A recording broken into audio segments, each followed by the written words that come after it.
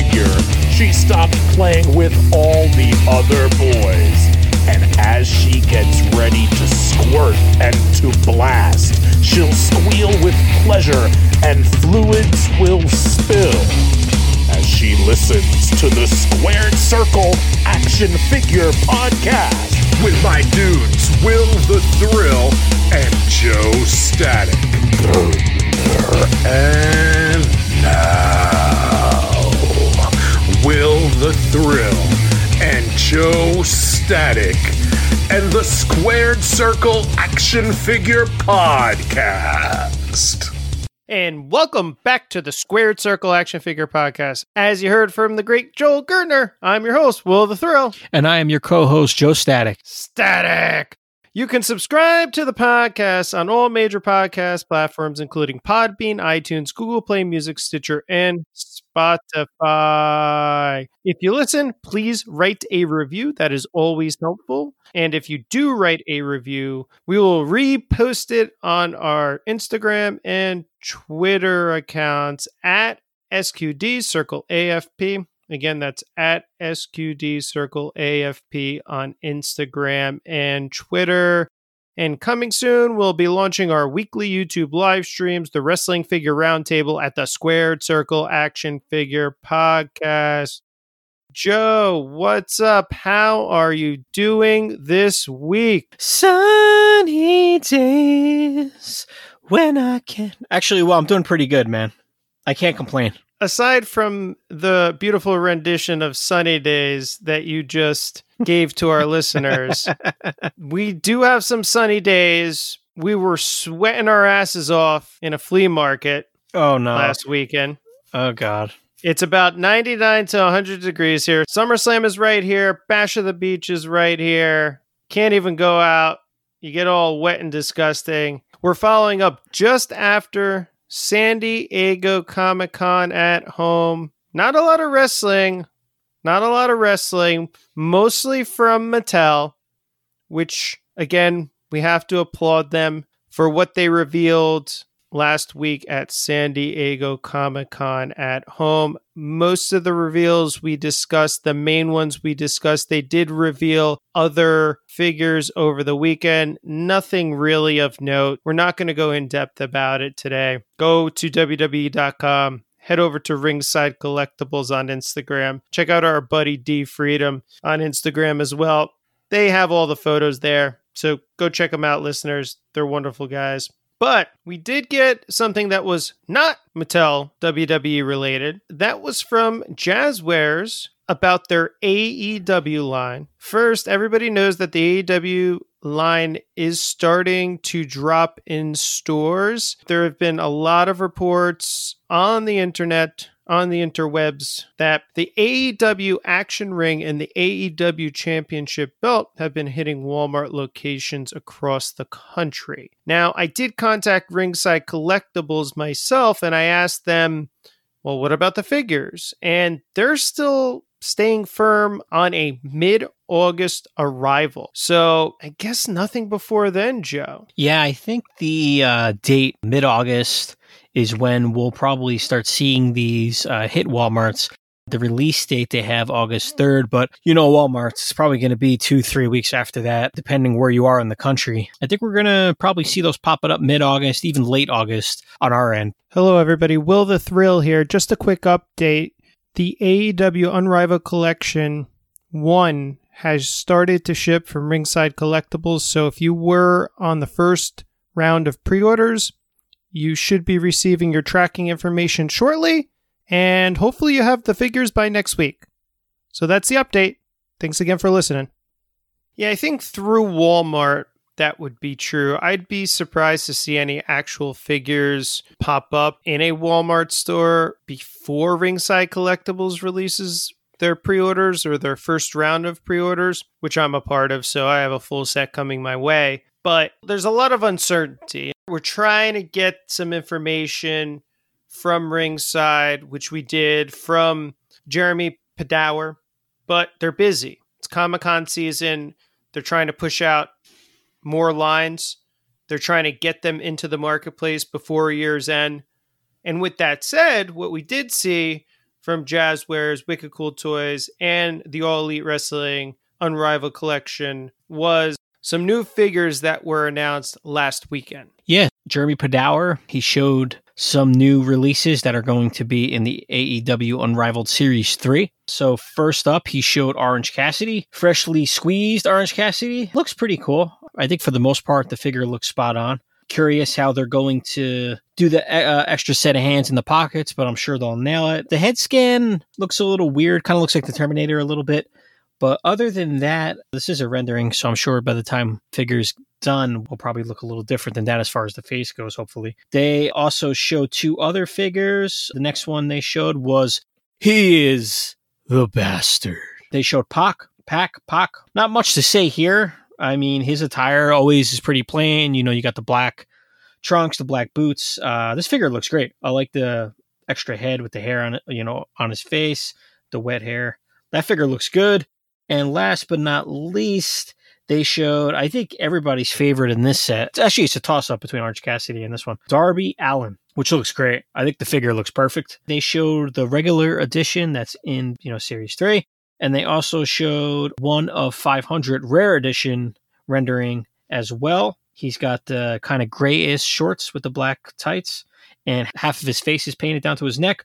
With the 1 of 500 rare edition, he has a full half of his body painted, including his arm, and he's got like a grayish shorts on with the black. And the rare edition actually comes with 2 sets, if I'm not mistaken here, of skateboards, which is pretty cool. Honestly, I think people want the rare edition rather than the regular edition. Yeah, I thought the reveals were okay. I don't know. I think this line is losing some steam. I just want to throw it out there real quick. I don't mind the releases whatsoever. The reason I say that is because Ringside just released its pre-orders for the Unrivaled Collection 2. I think this is a case of people want to see stuff in their hand.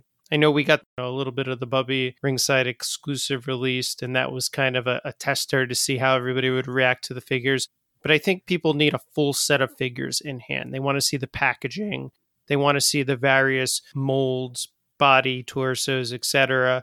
Getting back to the releases, though, Joe, I like all of them. I just don't think anything was super special. I wasn't blown out of my mind by them. Even the 1 of 500 rare edition Darby Allin, it was odd because the photo or the rendering was in black and white. So are they going to do the figure in black and white?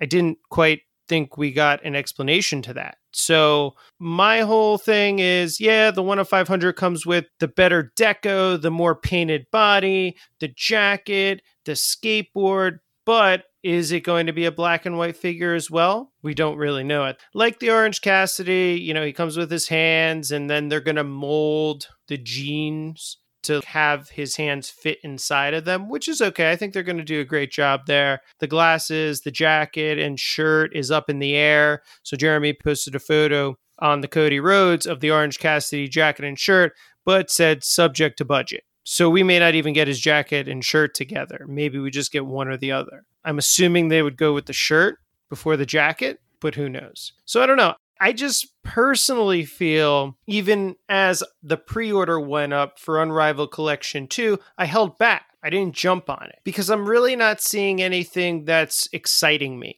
I'm not that invested in an Orange Cassidy character yet because I've only known him for 4 or 5 months. I'm not that invested in a Darby Allin right now because I've only known him for 4 or 5 months. I don't know. And Pac is a great, Pac or whatever you want to call him, is a great addition. But again, like you said, it's very plain. So he's got trunks and 2 different head sculpts. They look great. They look super lifelike. But again, personally not feeling the appeal. It's not really resonating any of this with me. I hear what you're saying. It's kind of, they should have had a couple more things planned. You mentioned last episode, they're more geared towards Toy Fair. But I feel like for the reveals, they're kind of just like, Jeremy on his Twitter was like, who wants to see some reveals? Anybody? If I get a comment, I'll show some. And, he showed the 3 and yeah, they look good. But yeah, I see what you're saying. Like, was I really thinking about them after I seen the pictures? No, not really. Not at all, man. I like the 3 characters. I think people want those 3 for sure, especially Orange Cassidy. But was I like, oh man, I can't wait to get these? No, not really. I mean, I'll get them, yeah, because I like the characters. I like Darby Allin and stuff. I think they're lining up figures that people want, characters they want to see, who's on TV every week. Freshly Squeezed is always on. Darby Allin's always thrown into like big matches with Cody, and then he's coming out and he's going against, what's his name, The Machine.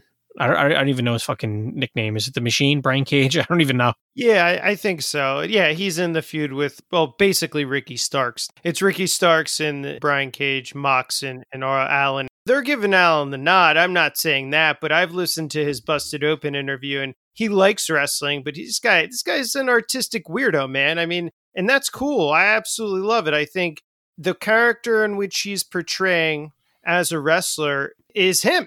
That is him in real life. Yeah, well, what you see is what you get. What you see is what you get, but I don't think that translates into a passion for it. I don't see that. When he was doing that interview, I didn't see the passion. And when specifically asked about whether or not this guy was passionate about wrestling, he didn't really know how to answer it. And I think he's more passionate about filmmaking. I think he's more passionate about what professional wrestling will do for him afterwards. I think he's more passionate about the production of it, maybe the story aspect of it. I don't know if he's that passionate about the actual wrestling.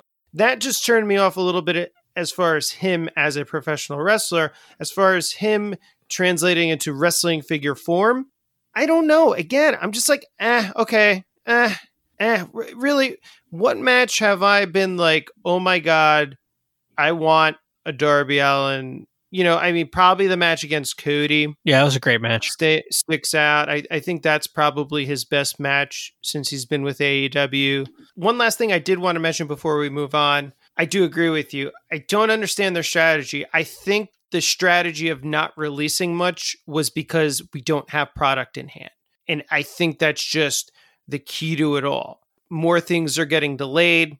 I saw on Ringside that the Unrivaled Collection 2 is set to drop in late October now. Jeremy told us 4 weeks ago, a little more than 4 weeks ago now, geez, we're 8 episodes in, that he would have 3 waves out, 3 series before the end of the year. I don't think they're getting there. I knew he wanted to be optimistic about that response, but I just don't see how they do it. We don't have product in hand now. There's supposed to be a late October drop of the Unrivaled Collection Series 2. I don't know how you get to 3 before January. It doesn't make sense to me. I even thought back then it didn't make much sense because I was thinking, the first series is going to drop in August and then second series, October, November. That's what I was thinking. So, you got the pre-order and that's still Ringside, the pre-order. So the stores, retail, who the hell knows when they'll get series 2. To say 3 series are coming out, I doubt it. If they do it, hats off to them again. I applaud them, man. Again, I just don't think it's realistic given this uncertainty and everything right now, especially within the chain of logistics and whatnot. Okay, I digress. We'll move on. I thought it was a good showing by AEW, Jazzwares AEW, but I thought they could have done a little better. That's it. We're not talking about SDCC until next year. I'm done with it. Yeah, me too. I'm like, oh, God. I like the figures I saw. Hats off to everybody, and we'll go from there. The last thing we wanted to discuss before we get into the gorilla position is some shout outs. So I want to give some shout outs this week in particular. I want to actually give a shout out to @CrossFam4Life. That's @CrossFam4Life on Instagram. This dude's awesome. He actually has an Instagram account with his son. He does a lot of fink hunting, throws up a ton of great photos. He also does a lot of meet and greets with wrestlers. So check him out, follow him. He threw a picture up on his story of an Elite 77 packaging variant for Rick Rude. And I was like, whoa, I need that Chase version, which it was the Chase version that he had up there. I went into the DMs, said, hey man, what's up? You selling that fig? He was selling it, bought it instantly off of him. So I want to thank him. It is confirmed. Mattel, WWE Elite 77, Rick Rude will have packaging variants. And those variants have him without a robe, which is really cool. The actual robe is folded up and placed on the side under their interchangeable hands. So you get to finally see the tights for both figures. There will be running changes on both figures. just keep a lookout for them. If you're a hashtag Min On Card for Life Collector, hashtag MOC for Life Collector, there you go. There's 4 Rick Rudes now you need for your collection if you're a completist. So pretty crazy, Joe. Yeah, man. That's awesome. That Rick Rude I actually seen today with the different tights and the robe kind of folded on the side. They're growing pretty quick, man. If they pop up, they're pretty much gone. So that's a cool pick, cool find. I just want to give a quick shout out to Steve over at Franken Culture. You can find him on Instagram at Franken Culture. That's one word together. Steve's a great guy, man. You know, we've been talking for a long time now, and you know, he's helped me out here or there, and he's a supporter of the show since day one, pretty much. I just want to give Steve a shout out, man. Want to say what's up. Go check his page out at Franken Culture on Instagram, man. He's a great dude. Nice, genuine guy. Awesome. Yeah, definitely. Love Steve. Thank you so much for all the support. You're always liking everything on Instagram. It doesn't go unnoticed, my friend. We want to thank you. And with that, I just want to end this introduction to episode 8 with one thing. So, Joe, I've got a lot of feedback, and people were saying that I went too far with the DX impersonating the Nation figure suggestion. I know. I'm like, okay. So I just want to state this real quick. This is wrestling, and this is wrestling figures. You guys just got to simmer down a little bit. The suggestion is all in good fun. It's one of the most funniest segments from an entertainment perspective. That's it, entertainment perspective ever done on Raw. And that's all I got to say about that, Joe. I mean, I don't know what else to say. We're going to continue to do what we do here on the Squared Circle Action Figure Podcast. I think we always do it with taste. We do it for or in the vein of entertainment. And that's it. You know, I think it's as simple as that. That's all I got to say about there's that. Not much to say. We've been collecting wrestling figures since the early 90s, 1990. We've been watching wrestling since before that. We've pretty much seen it all. I mean, that's one of the best segments in Raw's history. To see it in figure form, yeah, I understand, you know. In these times, maybe it's not a good idea, you know. But at the end of the day, we're wrestling figure collectors, and we're not looking into it that much. It's a great segment. DX is popular. You know, at the same time, you know, we kind of say what we want to say here, and if you don't like it at the end of the day, man, you don't have to listen. I mean, it's as simple as that. I think nowadays, people all want to have a voice. They're on Instagram. They're here. They're there. Everybody's a big shot. And just because they could sell figures online, they think they're the president of the United States. And that's not the case. So to each their own. And we're going to keep rolling like we do. Yeah, that's what we're going to do. And speaking of the president of the United States, he got voted in when he wanted to grow women. There you go. I don't know what to say to you all out there, but that's it. Dude, listen to the end of last week's episode. Eddie Guerrero's quote, man. That's all you got to say. That's all you got to say. Listen to last week's episode to Eddie Guerrero's quote that Joe Static read to you all. And if you're not down with that, we got 2 words for you, baby. Suck it! All right, guys. Well, thank you so much for all the support. And now we're moving on to this week's edition of the Gorilla Position. I can feel electricity in the air. Take a look at this piece of work. Will you stop? And in this week's edition of the Gorilla Position, we will be taking a trip on the road to Englishtown Flea Market, where Will the Thrill and Joe Static find an amazing amount of wrestling figures. You decided to come to my hood down in the South Jersey, as you would call it. My old stomping grounds, man. Your old stomping grounds. Joe Static decides to come to Will the Thrill's stomping grounds, his old stomping grounds. And that was last weekend. We kind of run amok all over the place, and we hit up a flea market, a very, very old flea market. I used to go to this flea market when I was a kid. It's the Englishtown Flea Market in New Jersey. It's basically where they filmed The Walking Dead season 1. Basically, this is a dirt flea market, guys. This is old school sand and dirt. You're trudging through it. And we were there for basically one reason. We didn't want to go to, they used to call it the Dirt Mall back in the day. But there is a vendor there, Heather and Dan over at Funkenstein Wrestling Superstore. They're located in the blue building at the English Town Flea Market because they do have buildings and then they have an outside flea market. So Heather and Dan have one of the largest selection of wrestling figures I know of in a single location within New Jersey. And they're great people. They like to deal. So we went over there and we had a huge haul from there. But first, I want to get into something we found in the dirt. Because walking along. We're fucking walking along. And we're like not expecting to find anything because you very rarely find anything. We're seeing broken down Ruthless Aggression Randy Orton figures. What else did we see? Just a bunch of... tire irons, prostitutes, old lawnmowers, fucking Chips Ahoy. I mean, mayonnaise in the sun, sweating. Disgusting. Hookers. there were a couple of those too, I'll tell you. We found out when we went behind the building. The yellow building we went behind. Joe, why did you keep telling me that you had to go to the bathroom? Tell you one thing, if June listens to this, she's going to give you shit. But anyway. She might believe that story. Oh, God. Forget about it. We may be down a podcaster here. Getting back to the conversation, we're walking around. I see this old school turnstile with a bunch of watches on it. And I see a Ghostbusters watch, those old school Ghostbusters, the real Ghostbusters watches that came on those beautiful purplish, bluish cards, just like the Kenner Ghostbusters figures. They came on those beautiful cards. So I tell Joe, I'm like, dude, look at those watches, man. I've never seen anything like this. I'm in awe with the watches. So I run up and I go and I look at these watches. I'm like, holy shit, these are legit 1980s Ghostbusters watches in package, sealed.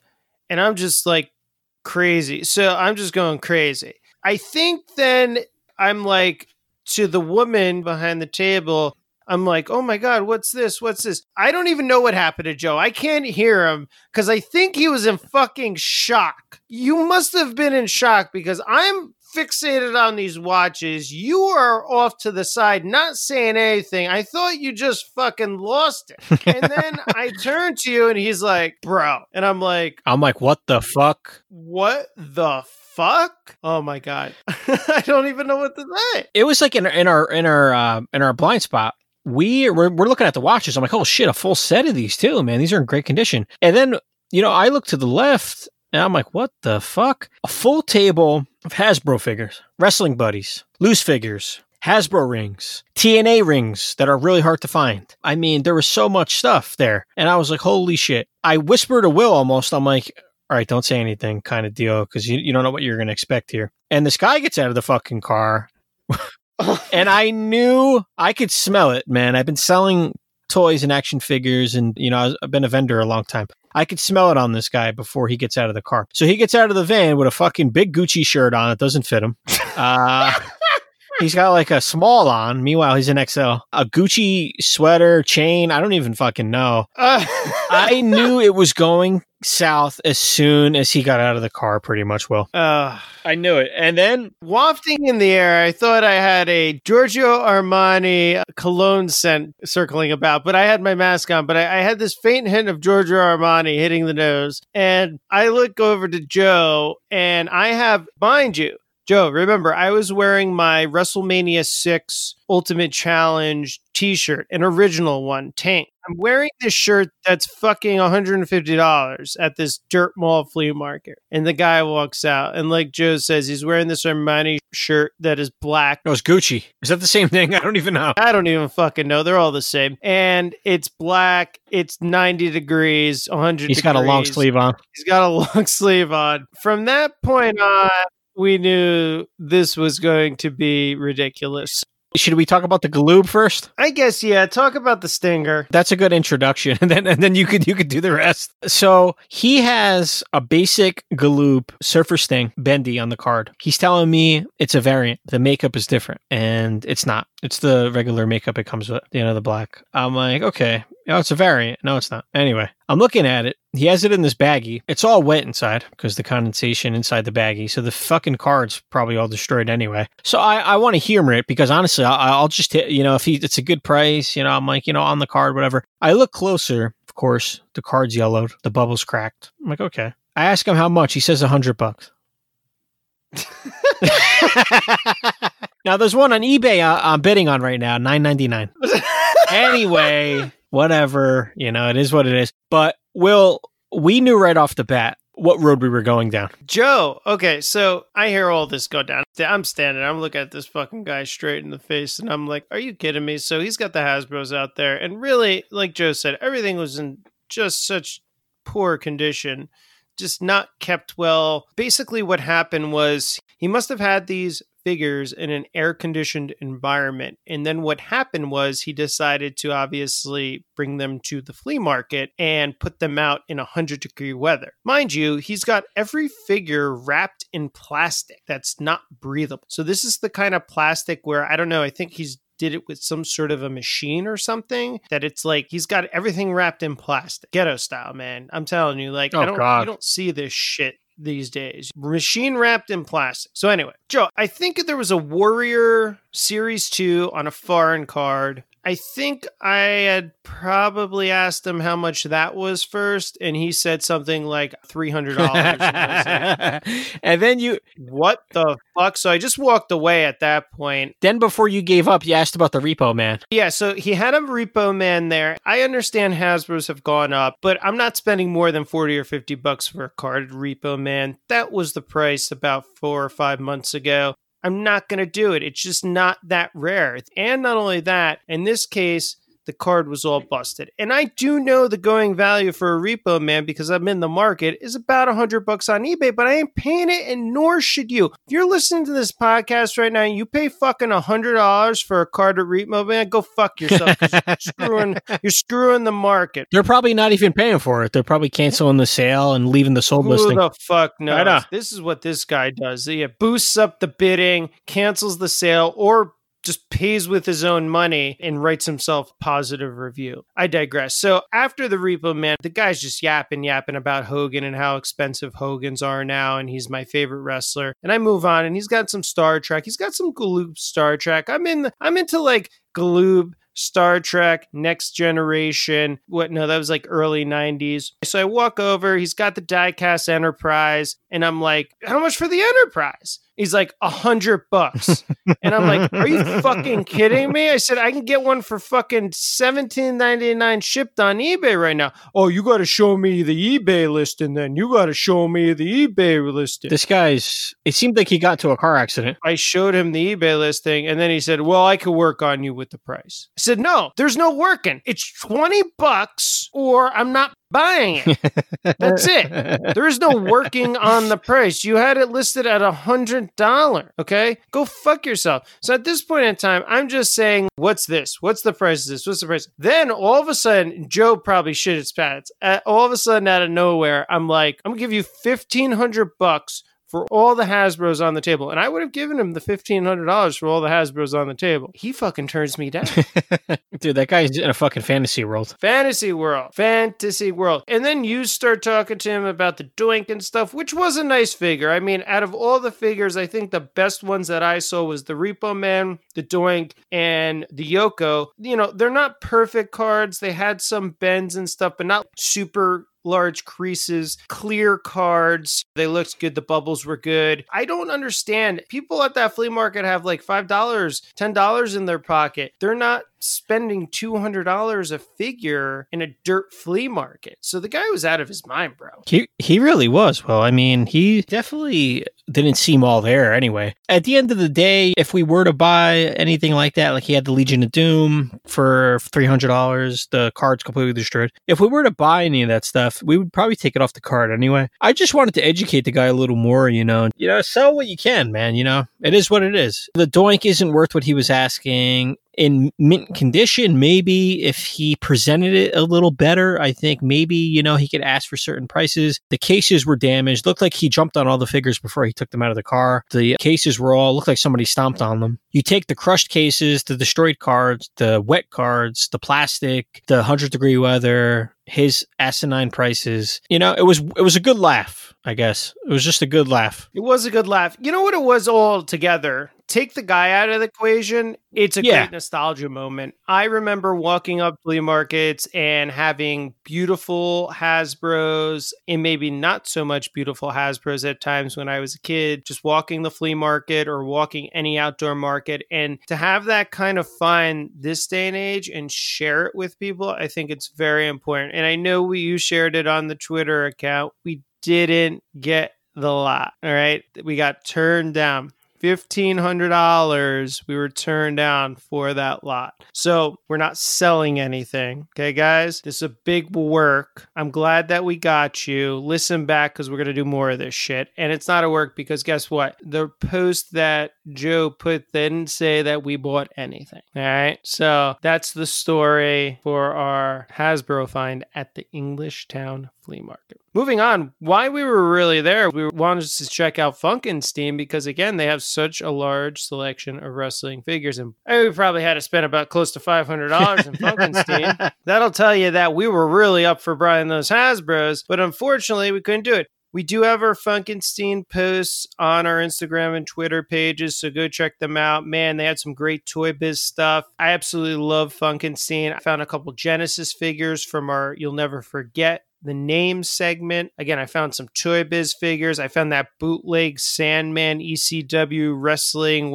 Federation figure. You found a couple of things as well. I was happy with the purchases there. Well, I enjoyed looking around the store. I haven't been there in a long time. So to get back there on Saturday, it was fun. Man, I was able to pick up the Adrenaline Crime Time 2-pack. I've been after that 2-pack for a long time, believe it or not. So I was able to get the Crime Time Adrenaline 2-pack for a good price. I got Grudge Match. If you go back, listen to episode 1, you'll get to hear about that. But I got the Grudge Match. It was on a perfect card. Brett and Austin. I got some BCAs that I needed on card. Pillman and Steve Austin. And I got bootleg Psychosis figure. And Willie, thank you very much. You treated me to a nice B-Day gift. You got me the Unleashed Billy Kidman, which I added to my collection, man. So thank you. You're very welcome, my friend. We just had a wonderful time. Again, I just want to give their information to our listeners. Again, that's Funkenstein Wrestling Superstore on eBay and Facebook. They do have an eBay store. Again, Funkenstein Wrestling Superstore on eBay.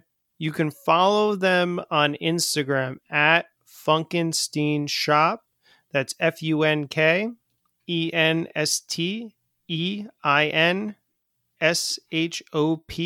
And in their bio on their Instagram page, there is a link to their eBay store.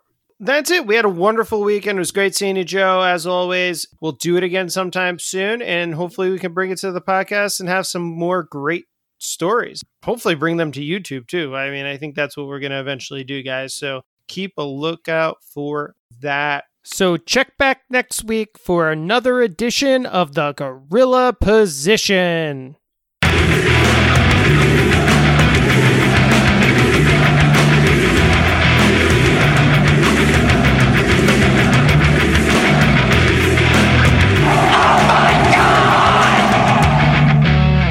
Are you ready?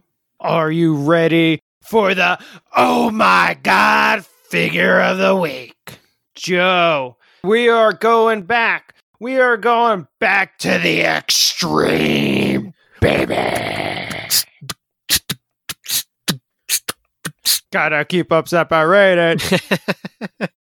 Real quick, before we let the listeners in on what we are reviewing, I just want to say, when I started watching ECW back in late 95, ECW.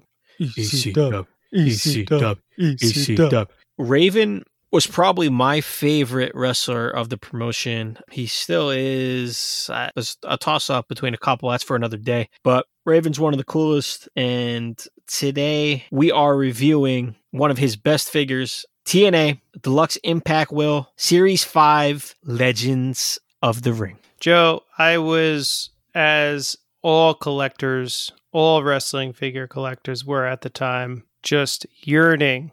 We were waiting. We were hoping to receive a Ruthless Aggression style Raven figure. It was many years to get a proper Raven with a good face scan that went along with your Ruthless Aggression collection, and we finally got it as they hit in 2010, 2011.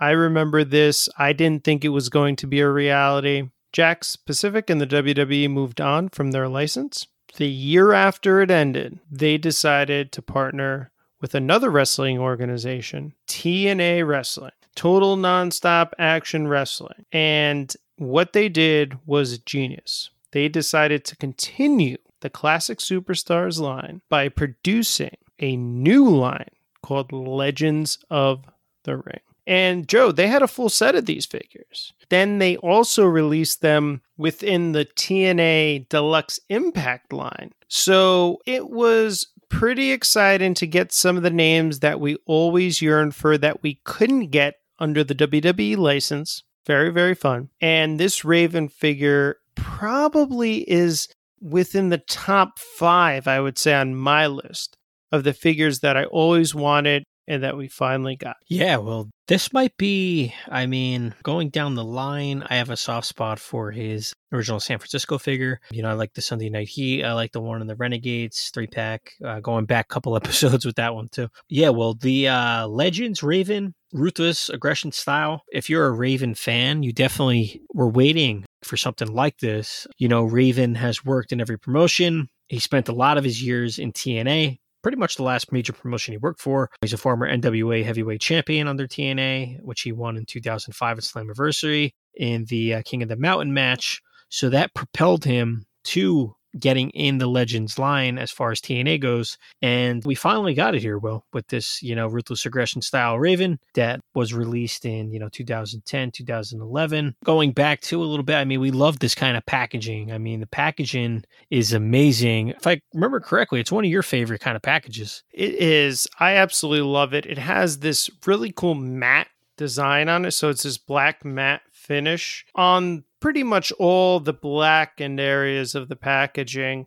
And what they did is, obviously, the godfather of wrestling figures, Jeremy Padawer, he took the Classic Superstars packaging design, which was very, I would say, round. The design, to me, is more round in areas and less angular. But he used certain elements of those rounded designs, even from the crown of the top of the packaging. He used that in this Legends of the Ring packaging but he made it more rectangular, more square, more angular. And I love it because you had that angular look to it. The package actually holds up well over time. They used a thicker cardboard, which is great. And then in addition to that, you have this beautiful kind of black matte all over the packaging. And then in all the areas of logos and photos, they used a glossy finish over them. So it just pops. All that photo, all that logo pops off the packaging. I absolutely love the packaging design of this Legends of the Ring line. Personally, now I haven't had the AEW, the Jazzwares Wicked Cool Toys AEW Unrivaled collection in my hand, but I personally think what he's done is he's taken Classic Superstars, he's taken the Legends of the Ring line, and he's kind of mashed them together. You see on the AEW packaging, there's a lot of that more angular look to it, especially in the logo because they do have a rectangular logo. But he has all those elements of the old Classic Superstars packaging. So I think it's a great mashup. I absolutely love packaging because I'm a hashtag MOC for life collector, mint on card for life. This is just a classic design to me. It pops. Yeah, same here, Will. I love the Jakks Classic box. That's probably my favorite packaging. And the Legends line from TNA pretty much brought that back almost. And I love that. Even the figures inside, like the Hogan's okay. And, a couple of the other ones. The Sting's pretty good. But the box just really pops. It makes the figure look that much better. Very, very cool if you're a mint on card collector. So yeah, dude, I'm all for that. You know, looking inside the package at the Raven, I mean, this is one of the coolest Raven figures ever. It has real scan, you know, his head scan's awesome. He comes with removable pleather jacket. The jacket's really, it's not those scrawny jackets. I mean, this is a really heavy duty pleather jacket on the figure that Raven is wearing. Underneath the jacket, he has a pretty cool design. He's wearing a Raven shirt with his face on it, which looks great underneath the jacket. He has sculpted jean shorts and accurate tattoos on the figure, which makes the figure pop as well. I enjoy how the figure is displayed looking at the back of the box. You know, they have the figure loose with the spotlight on it, which is cool because you could see the figure displayed loose. It fits with the packaging. It's got the spotlight on it. A little detail of the wrestler's career, why they chose it under the Legends line. This is later on, you know, Raven later on in his career pretty much. He's got the makeup on, black around the eyes, and the one black line down the right eye. His hair is in thin, really fine braids, which they did a great job on as well. Both hands are taped up, you know, typical Raven fashion there. And honestly, Will, you know, over the years, this figure, mint on card, is definitely increased in value over the past few months. Over the past 6 months, it's definitely gone up. I feel like a couple, maybe 6-7 months ago, before the new year, you can get this figure probably $30-$40. Now it's reaching, right now it's like 85, somewhere between $85 to $130 if you want it mint on card there. So the value's increased, and this figure is probably one of the best Raven figures released. I agree, Joe. I got it right here. Mint on card for life. Hashtag MOC for life. Yeah, I mean, how cool is that holding that close up? It's amazing. I'll tell you, Joe, the description is spot on. I'm not going to go more into the description, but when you have this in hand, the paint apps and just the overall highlights that Jakks Pacific used on this particular Raven figure were awesome. I love the jean short mold, which was used several times throughout the RA line, so nothing new. Every time I look at this figure, and even when it's in the packaging, I think it's one of the best Raven figures of all time. I know the OSFTM ECW figures are great as well, but this one, it spans across time. You can use this as a TNA Raven, or you could use this as an ECW Raven in your collection without a doubt. And that's what I love about this figure. I think, you know, he did have the kind of makeup under the eyes primarily in his TNA days. If you're a customizer, you want to do this so loose, you can kind of look past that. You know, even Raven back in the ECW days had that kind of hair. Sometimes it would be wet, sometimes it wouldn't be. It would be kind of all matted at times. This Raven really spans across many eras. I think you could put it in any era of your collection. I personally think it is the best Raven ever produced. I just absolutely love it. Every aspect of the figure is perfect. That's pretty much all I got to say. And that's why we chose this figure to be an Oh My God figure of the week. Yeah, without a doubt. Both of us are huge Raven fans. This is one of his best figures ever released. Love the figure. Love the packaging, Will.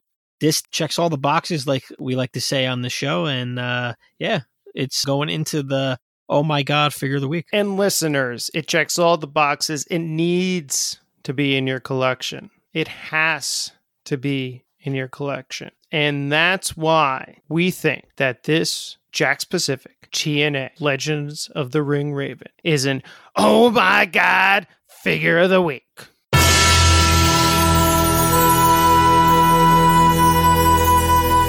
world will never forget the name of. And you will never forget the name Beyond the Mat, Terry Funk. You. Joe. Wow. Beyond the Mat, taking it back to 1999, was one of the most epic DVD movies, miniseries, documentaries in the world of professional wrestling. It was literally this day and age's Dark Side of the Ring. Yeah, it was. I remember seeing this when it was released. I honestly forgot about it, Will, to be honest. And the figures think this is why it's under this segment. We're going to get to that. But the DVD I seen back in the day when it was released, and I remember, from what I remember, it was fun to watch. This figure was released in part with that Beyond the Mat DVD. The documentary is very similar to Dark Side of the Ring. I love Dark Side of the Ring, so one day I got to rewatch the Beyond the Mat DVD anyway. But it was released in '99, which was a great year, especially for wrestling. It was also directed, written, produced, and narrated by Barry W. Blaustein. The film is pretty cool. The documentary focuses on the lives of professional wrestlers Mick Foley, Terry Funk, and Jake the Snake Roberts. And it focuses on the WWF and ECW during their rise in popularity with the extreme nature of the content at the time. And the film was originally released in U.S. theaters in March 2000.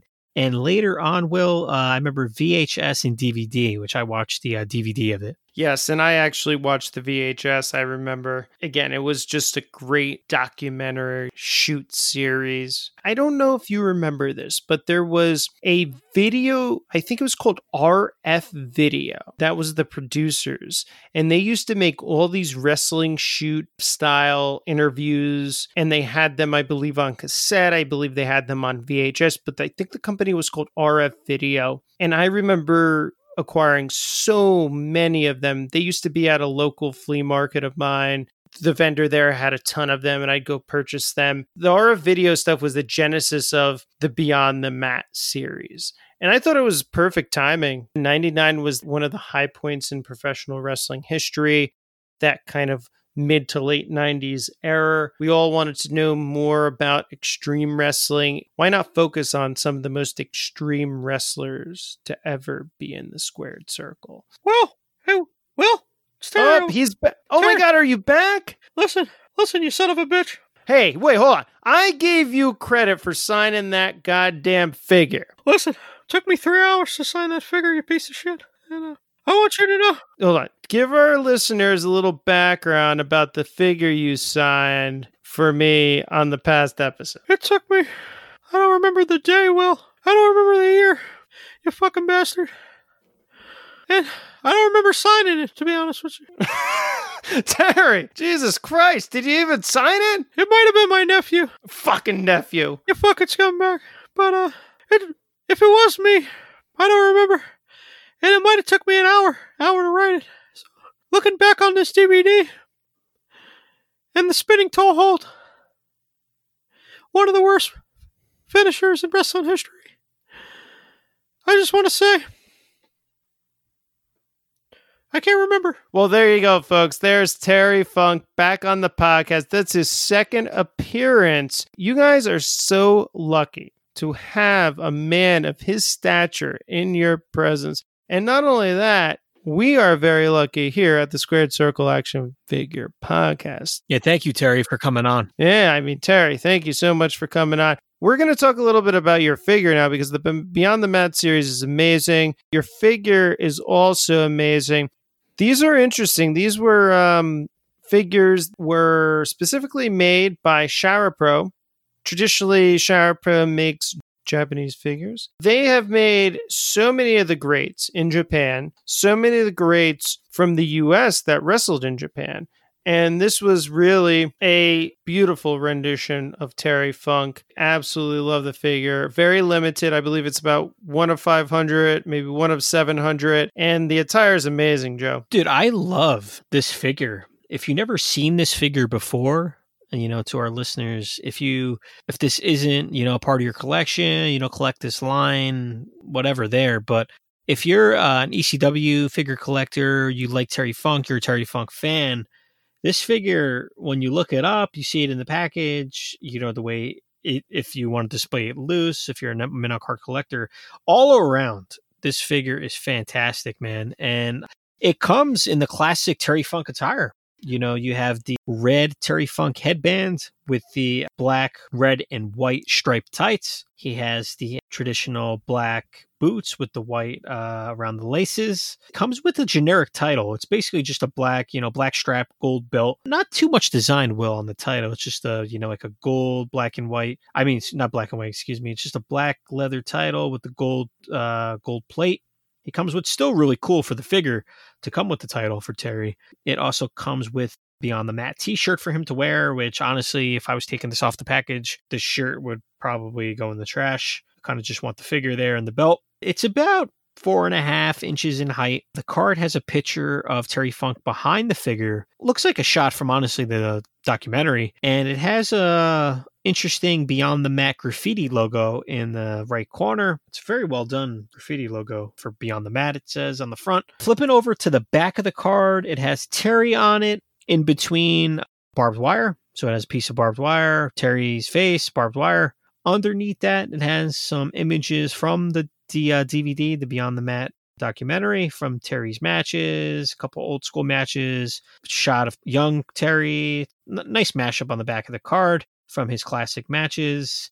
It's, mint on card, like I said, Will, loose. In that attire, I love that attire from Terry. I honestly like the gray yellow one a little better, but this one is awesome. Comes with the extra accessory with the title. It's a fantastic Terry Funk figure to add to your collection. I absolutely love this Terry Funk figure. Listeners, think Jakks Classic Superstar Series 5 Terry Funk. That's the attire right here. Taped fists, taped hands, headband, like Joe said. It's got that kind of striped tights on there with the red, white on there, red, white, and black. Yeah, I just think this is a great, and not only great, but fun figure to add to your collection, because it's funny how Beyond the Mat had the ability to go to ShowerPro, a very well-known Japanese maker of wrestling figures, and brand this with them.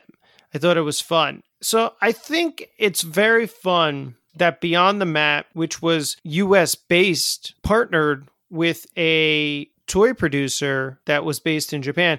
I think this relationship probably came to fruition when they were doing a lot of their research in Japan about Terry Funk, Mick Foley, etc., and the popularity of Terry Funk in Japan. So that was the key there. So I think it was just a great partnership. It's a great wrestling figure. Like you said, the Beyond the Mat branding, I don't know, it just holds a little special place in my heart, just to remember the actual documentary series. And that graffiti logo is fun, especially for the time. I think it's a little out of place for Funk and a lot of these other wrestlers, but at the same time, I think it just harkens back to a time. Very nostalgic. I like the size of it, the sculpt of the figure, the size, the paint, the deco on it. It's really well done, but I love the size of that figure. I think this figure is great on card, but this is almost like a figure you want to display loose with the belt. I agree with the belt. Yeah, the gold belt. And not only that, it is very much a non-articulated figure. I think it only has movement in the arms of that. It's more of a statued presentation you're going to get out of this figure. Perfect on the card, but again, take him out, put the belt on him, add him to your collection. In that case, you may not have to spend $200 for it, because that's what this is going for right now in the market. It's about anywhere from $150 to $200 mint on card, but maybe you can find one loose and pay a little less. Guys, I'll tell you one thing. I absolutely love this card design. I absolutely love the figure. This is kind of the quintessential Terry Funk figure. I've always remembered him in this attire. If you have an image of Terry Funk in your head, at least if I do, it's this attire. This was his hardcore ECW Japan attire. It's got to go in the collection. And this is why you will never forget the name Beyond the Mat, Terry Funk. You. Look at this! Look at this! You talk about a house of fire, you're seeing it right here! Not this way! Not this way! Damn it! And welcome to this week's edition of Best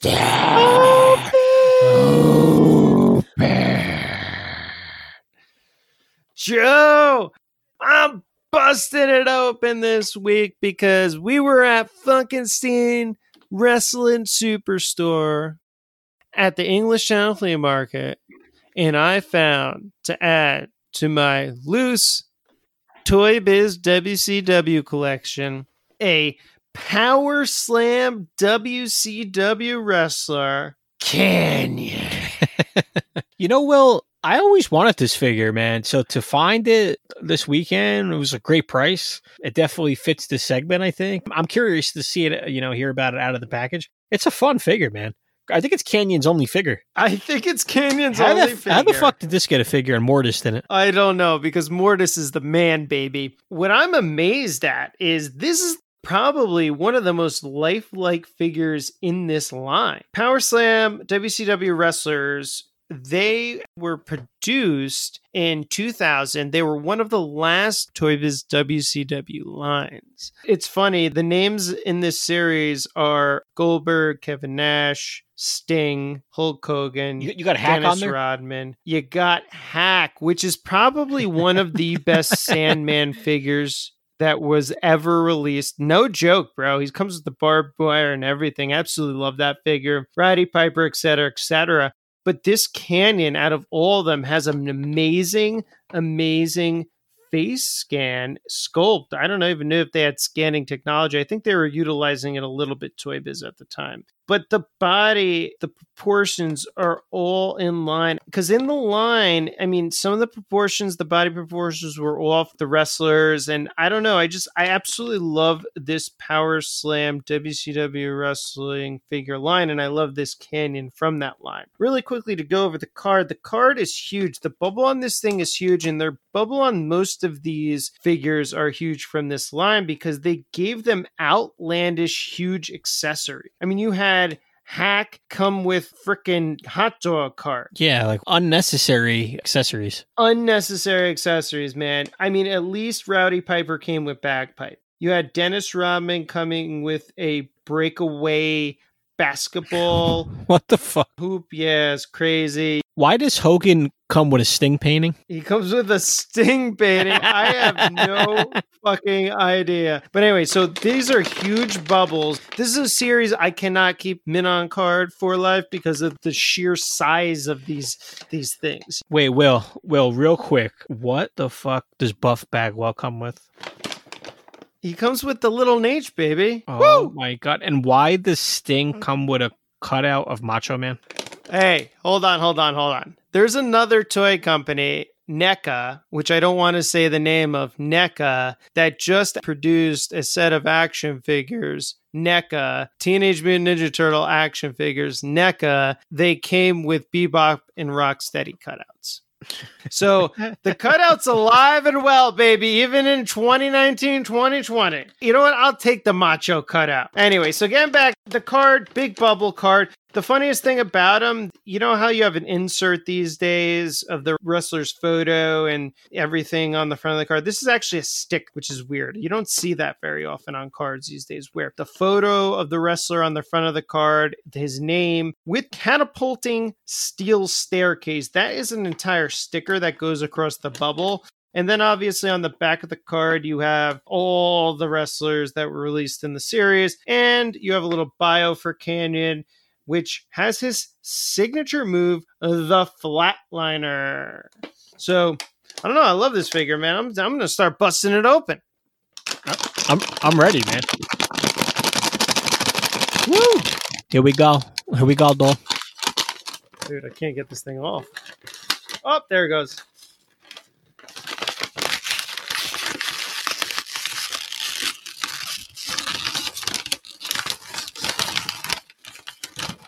Oh, yeah. There it goes. That was it. You know what's so funny about this? The back of the card has electricity housing. Like, it's so weird if you look at this card.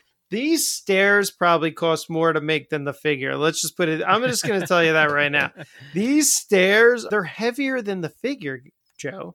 It's fucking ridiculous. The types of... I like the black and blue, Will, if you go into a little detail on that. Okay, so I'm getting it out. I'm getting it out. Hold your horses here. I'm still admiring the stairs here. I mean, these stairs have catapulting action, baby. The face looks like somebody I used to go to high school with. Got this figure in hand. Man, I'll tell you. These Toy Biz figures are amazing. Guys, listeners, if you don't have these in your collection, they are probably the best wrestling figures of the era.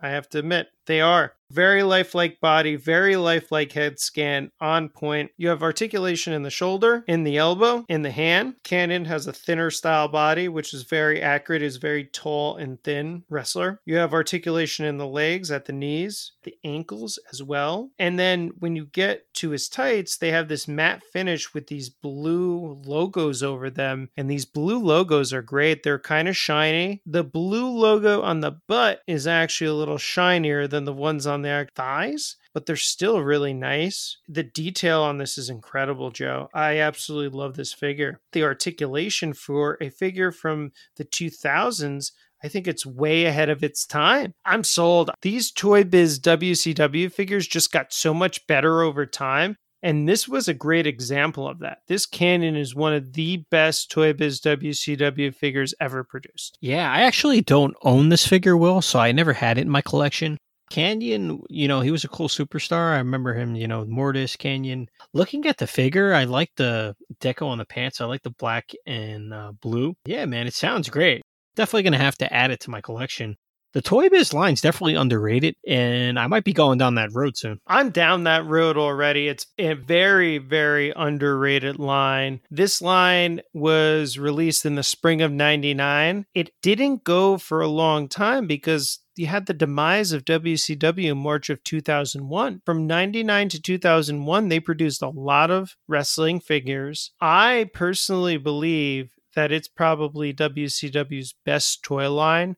It's their third, the other two being the Gloob line in the early 90s and then the OSFTM line in the mid-90s. If you haven't heard of this Toy Biz WCW line, I suggest doing some research. Look into the figures. I mean, they had so many series.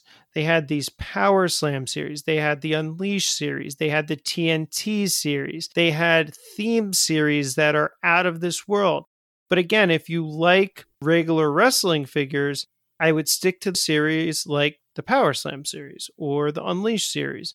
And they have some great figures that have great articulation. The head scans are true to life, and even the body molds are pretty accurate as well. Sometimes they get a little out of the box, but the paint app, the body molds, and the head scans are great on these Toy Biz WCW figures. Well, no sweating this week, Joe. I actually loved opening this figure because it took me back to a line that I actually didn't collect and is one of the top lines in wrestling figure history. To our listeners, if you have not checked out the Toy Biz WCW line, specifically this Power Slam series that was released in 2000, you gotta go. You gotta get some for your collection. And the cards are terrible. They're bulky. They're big. Don't keep them mint on card for life. We want you to bust it open.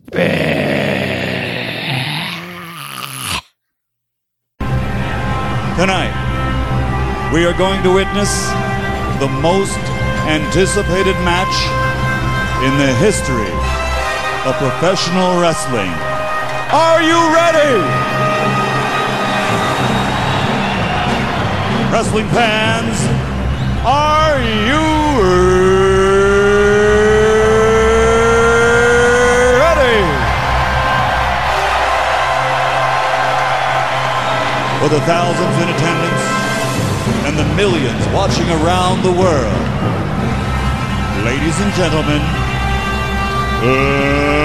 let's get ready to rumble!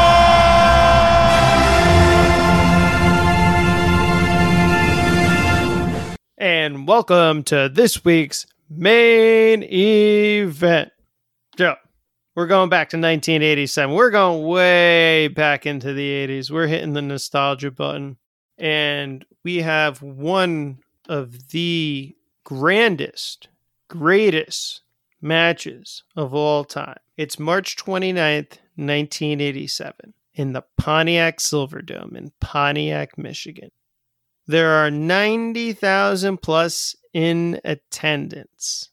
There are millions watching around the world to see Hulk Hogan versus Andre the Giant. But guess what? Tonight, that's not our main event. Tonight, what stole the show, or what we think stole the show in the Pontiac Silverdome in Pontiac, Michigan in 1987, was the match between the challenger, Ricky Steamboat, and the champion, the Macho Man, Randy Savage. Ooh, yeah. Oh, yeah, Steamboat! For the IC title. And Joe, this match was one of the best of all time. This match, Will, is definitely in my top 10. I used to have WrestleMania 3 on VHS that we recorded. You know, my family ordered the pay-per-view. We had that VHS for a long time. And I used to watch this match over and over and over again. It's one of my favorite matches. One of my first matches I ever watched that got me into pro wrestling. So it'll always have a soft spot there. And two of my favorite professional wrestlers of all time in Ricky the Dragon Steamboat and the Macho Man Randy Savage. And there was some time spent on this Will match beforehand. The build was about like 6 months. Basically began when Savage pushed Steamboat over the security rail. And then after that, he delivered an elbow shot, trying to crush Steamboat's throat into the rail pretty much, trying to put him out of action, crush his throat. And then after that, to make matters worse, he drops the ring bell onto his throat. So if all that wasn't enough, basically injuring his larynx and sending him to the hospital. So you could see what kind of build they were going for there. Then you got George the Animal Steele. He develops a crush on Miss Elizabeth during this whole feud. Yeah, man, it basically leads up to this match at WrestleMania 3. It does, Joe. And all that buildup was exactly how you put it. The George the Animal Steele thing was kind of weird to me. Throughout this whole feud, he comes out, he at one point takes Miss Elizabeth away, I think when she falls or something like that, and makes sure she's okay. And Randy's getting all crazy about it. But I don't know if it was necessary. I thought they always threw George in there to give Ricky the nod when I didn't think it was necessary personally, but that's just my opinion. Macho Man, prior to this match, was champion for 400 plus days, 14 to 15 months, man. He held the title for over a year. It's pretty impressive. It's unprecedented today. I think he's one of the longest, if not the second longest reigning Intercontinental Champion of all time. Other than the Honky Tonk Man. You look at the background, you look at how Macho was just tearing through everybody in the WWF. This finally comes to a culmination, a 6-month culmination at this pay-per-view, WrestleMania 3. And boy, it's amazing. The match itself, 14 minutes and 35 seconds. Not a long match. So 14 minutes plus. Not a very long match, but a very substantive match. In that 14 minutes, they pulled all the shots. It was amazing. Macho Man came out first. And as you know here, when the champion comes out first, we know the ending for the most part. So then Ricky comes out second. And again, these are on these beautiful WrestleMania 3 ring carts. So they're carted out to the ring because it's such a long way from the entrance to the actual ring. They're basically golf carts with rings. And they drove him out to the ring. Ricky comes out second with George the Animal Steele on the cart. By the way, thank you so much, Mattel. I'm so happy that we're getting those ring carts finally. Probably next year, maybe before the end of the year, for our figure displays. You have that. Ricky comes out second. They're both in the ring. Earl Hebner is the ref. And what I always say about Earl in this match is just watch the referee throughout the match. The amount of pinfalls he did, the amount of exhaustion on his face, the amount of sweat that's coming off his body, because Earl Hebner really, I don't want to say that this match makes Earl Hebner, but it really does, man. And not only that, it doesn't make Earl Hebner, it shows you how fast-paced this match was. It shows you how good of a match this was for that time. Yeah, it's a fantastic match, Will. It's a really fast-paced, back-and-forth kind of match. I mean, you mentioned the timestamp at 14 minutes, 35 seconds. The start of the match starts off with, some arm drags, a lot of crisscrossing with the ropes, and of course, Macho in control first when the match begins, typical how Macho's, a lot of his matches begin. Ricky the Dragon definitely comes back. He comes back working the arm on the match, taking it to Macho. Macho in and out of the ring several times. Starts going after the throat, which he targeted months before the match. Macho tries to target the throat. They go in and outside again, and Macho does a double axe handle, gets back in the ring, basically, attempts pinfall after pinfall, Will. Yeah, this match is crazy during the middle. I mean, it is just all over the place. It's in and outside of the ring, in and outside of the ring. Macho at one point doesn't let Ricky inside of the ring. Ricky's on the outside of the ring, and then he takes control of Macho out there, gets back in the ring. It's just this back and forth. You really don't know who has the upper hand. You want to say that Macho does for most part of this match? That's the thing. The chemistry in the ring between the two, you didn't really know who was better than the other.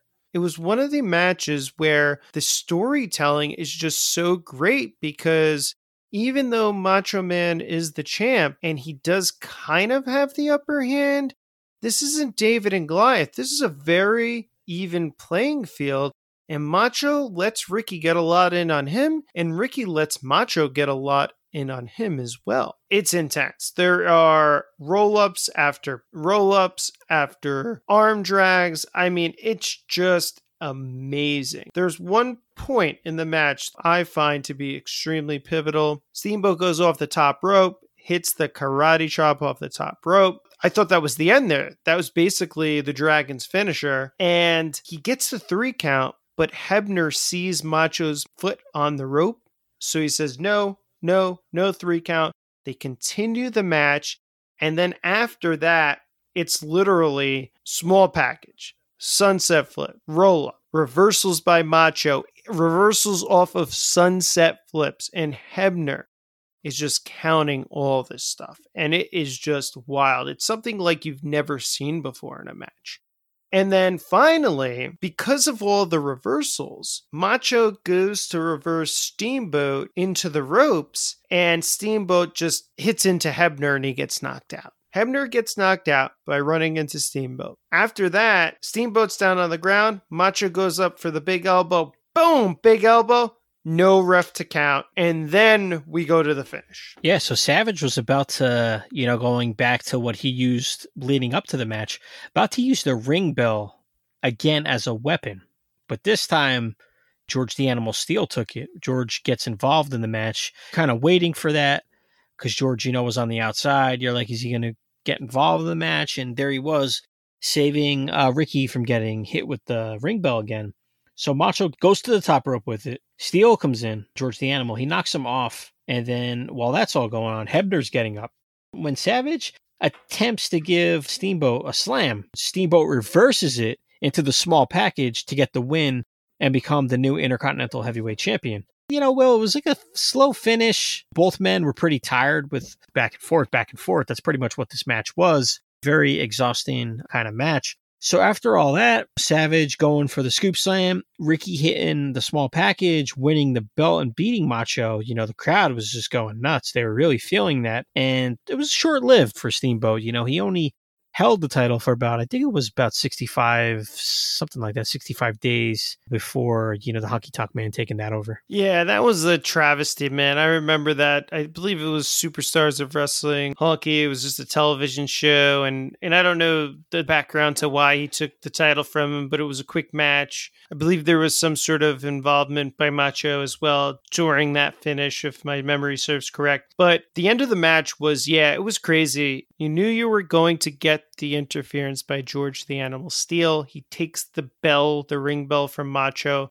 You think it's over, but Macho kicks him in the head, takes that ring bell back, goes to the top rope with it, and then George jumps up, knocks him off the top rope, and boom, there you have your finish. Even after the recovery, they both get up. he goes for that scoop slam, and it's just so slow. But Hebner played it out really good because Hebner landed with a 1 count. So Steamboat has Macho rolled up from the scoop slam, the reversal of the scoop slam, and Hebner just dives in with a 1 and then the 2-3. He got it as best as he could because they were sitting there a little while in the package. He was just so exhausted. Everybody was exhausted, and it was just a testament to how great this match was. Crazy, fast-paced, 14-minute. I like to say the word a lot here, clinic. They put on a clinic in 1987, and they really changed the way professional wrestling was forever. So what we like to do at the Squared Circle Action Figure Podcast is pick the wrestling figures that best represent the match. And we have 2 of the best wrestling figures of all time, in my opinion. Or I would say 3, because we're going to add another one in here. So we've chosen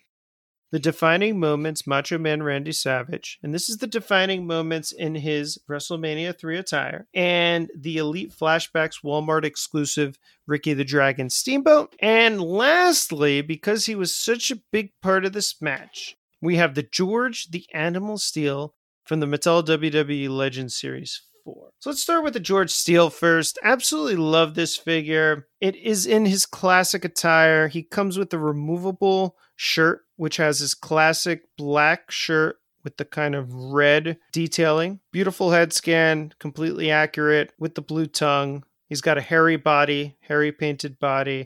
And then his classic red and black tights and red boots. He also comes with Mine, which he did not have as an accessory, I would say, during this match, but still a great accessory to have. And I absolutely love this George the Animal Steele figure. It's the best one ever created, I would say. Yeah, I agree, Will. I liked when Jakks released the classic George the Animal, but when Mattel came out with the George the Animal Legends figure, I was all for it. This is hands down his best wrestling figure. It looks great in the package. You got the classic colored tongue. The green on the figure really pops. The hair looks great. The hair that they painted on there with the arms, the chest, red boots with the shirt. Probably George the Animal's best wrestling figure. It has to be. The only thing that I think sets the classic Superstars figure apart from this one is they did have a variant with quote-unquote real hair, and I absolutely love that variant. Oh, yeah. I have that cool variant in my collection. That's the only thing that would put it a little higher than the Mattel, but I think they're on an even playing field. I wish Mattel had the real hair. I wish they incorporated that into their figures a little more, but I understand the cost of something like that is very high, so it's probably not in the budget. I would say that's kind of the preview to the 2 figures that best represent this match. The Macho Man Randy Savage, defending Intercontinental Champion. We'll start there. Love this Macho Man figure.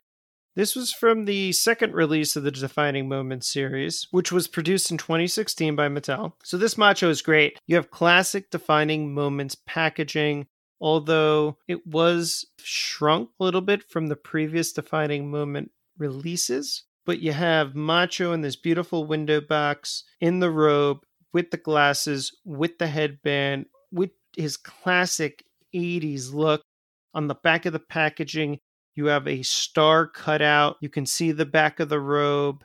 It's just an amazing figure. Out of all the Defining Moments figures, this is a highly underrated figure. It doesn't go for a lot of money. I don't understand why. It's got the robe. It's got the elite articulation. This is one of my favorite Macho Man figures ever. Same here, Will. I love this Macho Man Defining Moments figure. It looks great on the card. I also had this figure loose. Mattel really nailed the attire, underneath the robe, the pink with the star trunks with the yellow knee pads, yellow boots underneath. Sometimes I wonder because, the WrestleMania 7 Defining Moments, which we talked about, episode 1, is a great figure. I sometimes wonder why this figure is so cheap still and, it's not really sought after. Sometimes, Will, I think it might have to do with the robe.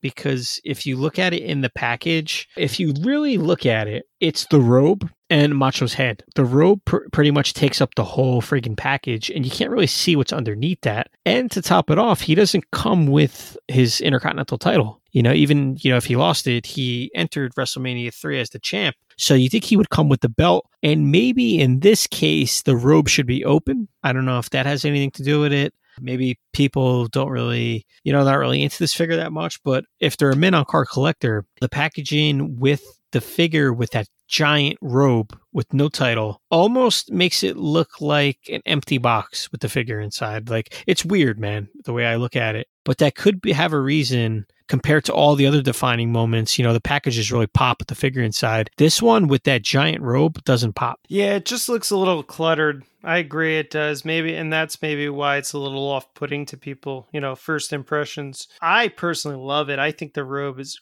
great. I agree. Maybe they should have had it opened a little bit, maybe throw the Intercontinental title on his waist. I think this would have also been a perfect time to get that 87 Intercontinental title with the W painted in red. We still don't have that, which I'm kind of disappointed in Mattel, but, we'll leave that conversation to another day.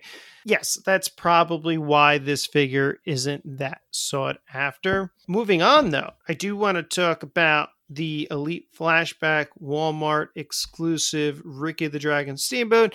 This comes in the highly controversial last Walmart exclusive flashback series. However, you will be able to get this Ricky the Dragon Steamboat in the Fan Choice series, which will be released, I believe, again at Walmart coming this fall or early 2021.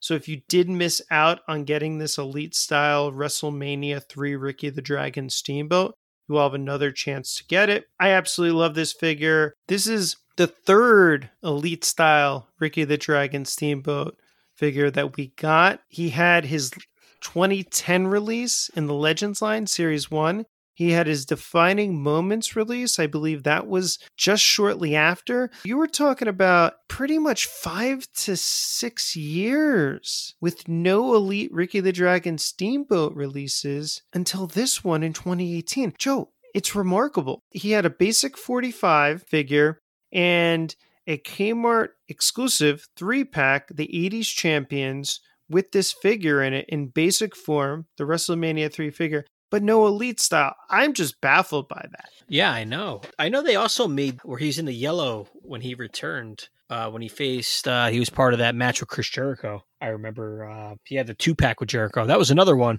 But yeah, no Elite figures since that 2010 version. You got a couple basic Ricky Steamboats over the course of his time with Mattel until the flashback. So when they released the flashback, it's a great representation of Ricky the Dragon. I like Ricky in, the white tights, the white jacket with Ricky the Steamboat on the back.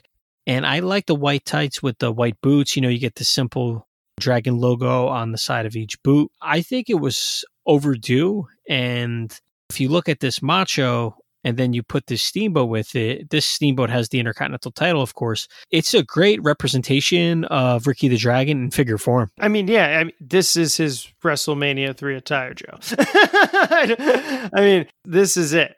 We're talking about figures that best represent the match. This is his entrance attire. This is his in-ring attire. He comes with the red headband. That white jacket, entrance jacket that he wore is completely decked out. It has the RS for Ricky Steamboat on the chest. It has the actual patch on the arm as well. And then on the back, the dragon in red with the green detail around it. Black belt. Absolutely love the dragon design on the white boots. It just pops. And then he comes with a powdered blue globe Intercontinental Championship. Yes, this was the WrestleMania 3 Ricky that we were waiting for those 5 or 6 years. They always teased it as a basic in Basic Series 45 in that 80s Champs Kmart exclusive Basic 3-pack, but never got it until this point. And then when we got it, nobody could find this thing. So collectors will be happy to have another chance to get this soon, as Mattel released in their SDCC reveals this past week.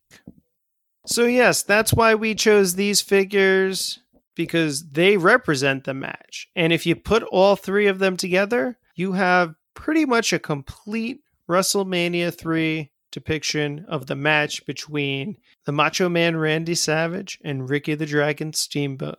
Listeners, that's the 1, 2, 3 for this week's main event. And don't forget to check back next week, and every Saturday we drop episodes of the Squared Circle Action Figure Podcast every Saturday on all major podcast platforms. Be sure to follow us on Instagram and Twitter at SQD Circle AFP. And remember, the Squared Circle Action Figure Podcast is the gold standard in wrestling figure collecting.